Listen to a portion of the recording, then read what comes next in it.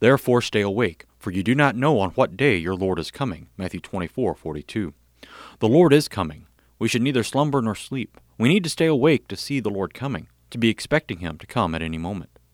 Being asleep, you can't pay attention to what's going on around you. You are unaware of the things being said or done, and we do not want to miss the glad news of the final trumpet when Christ descends. Of course, we won't be able to sleep through the final trumpet, but spiritual drowsiness and sleep will keep us from hearing that wonderful call, "Come up here."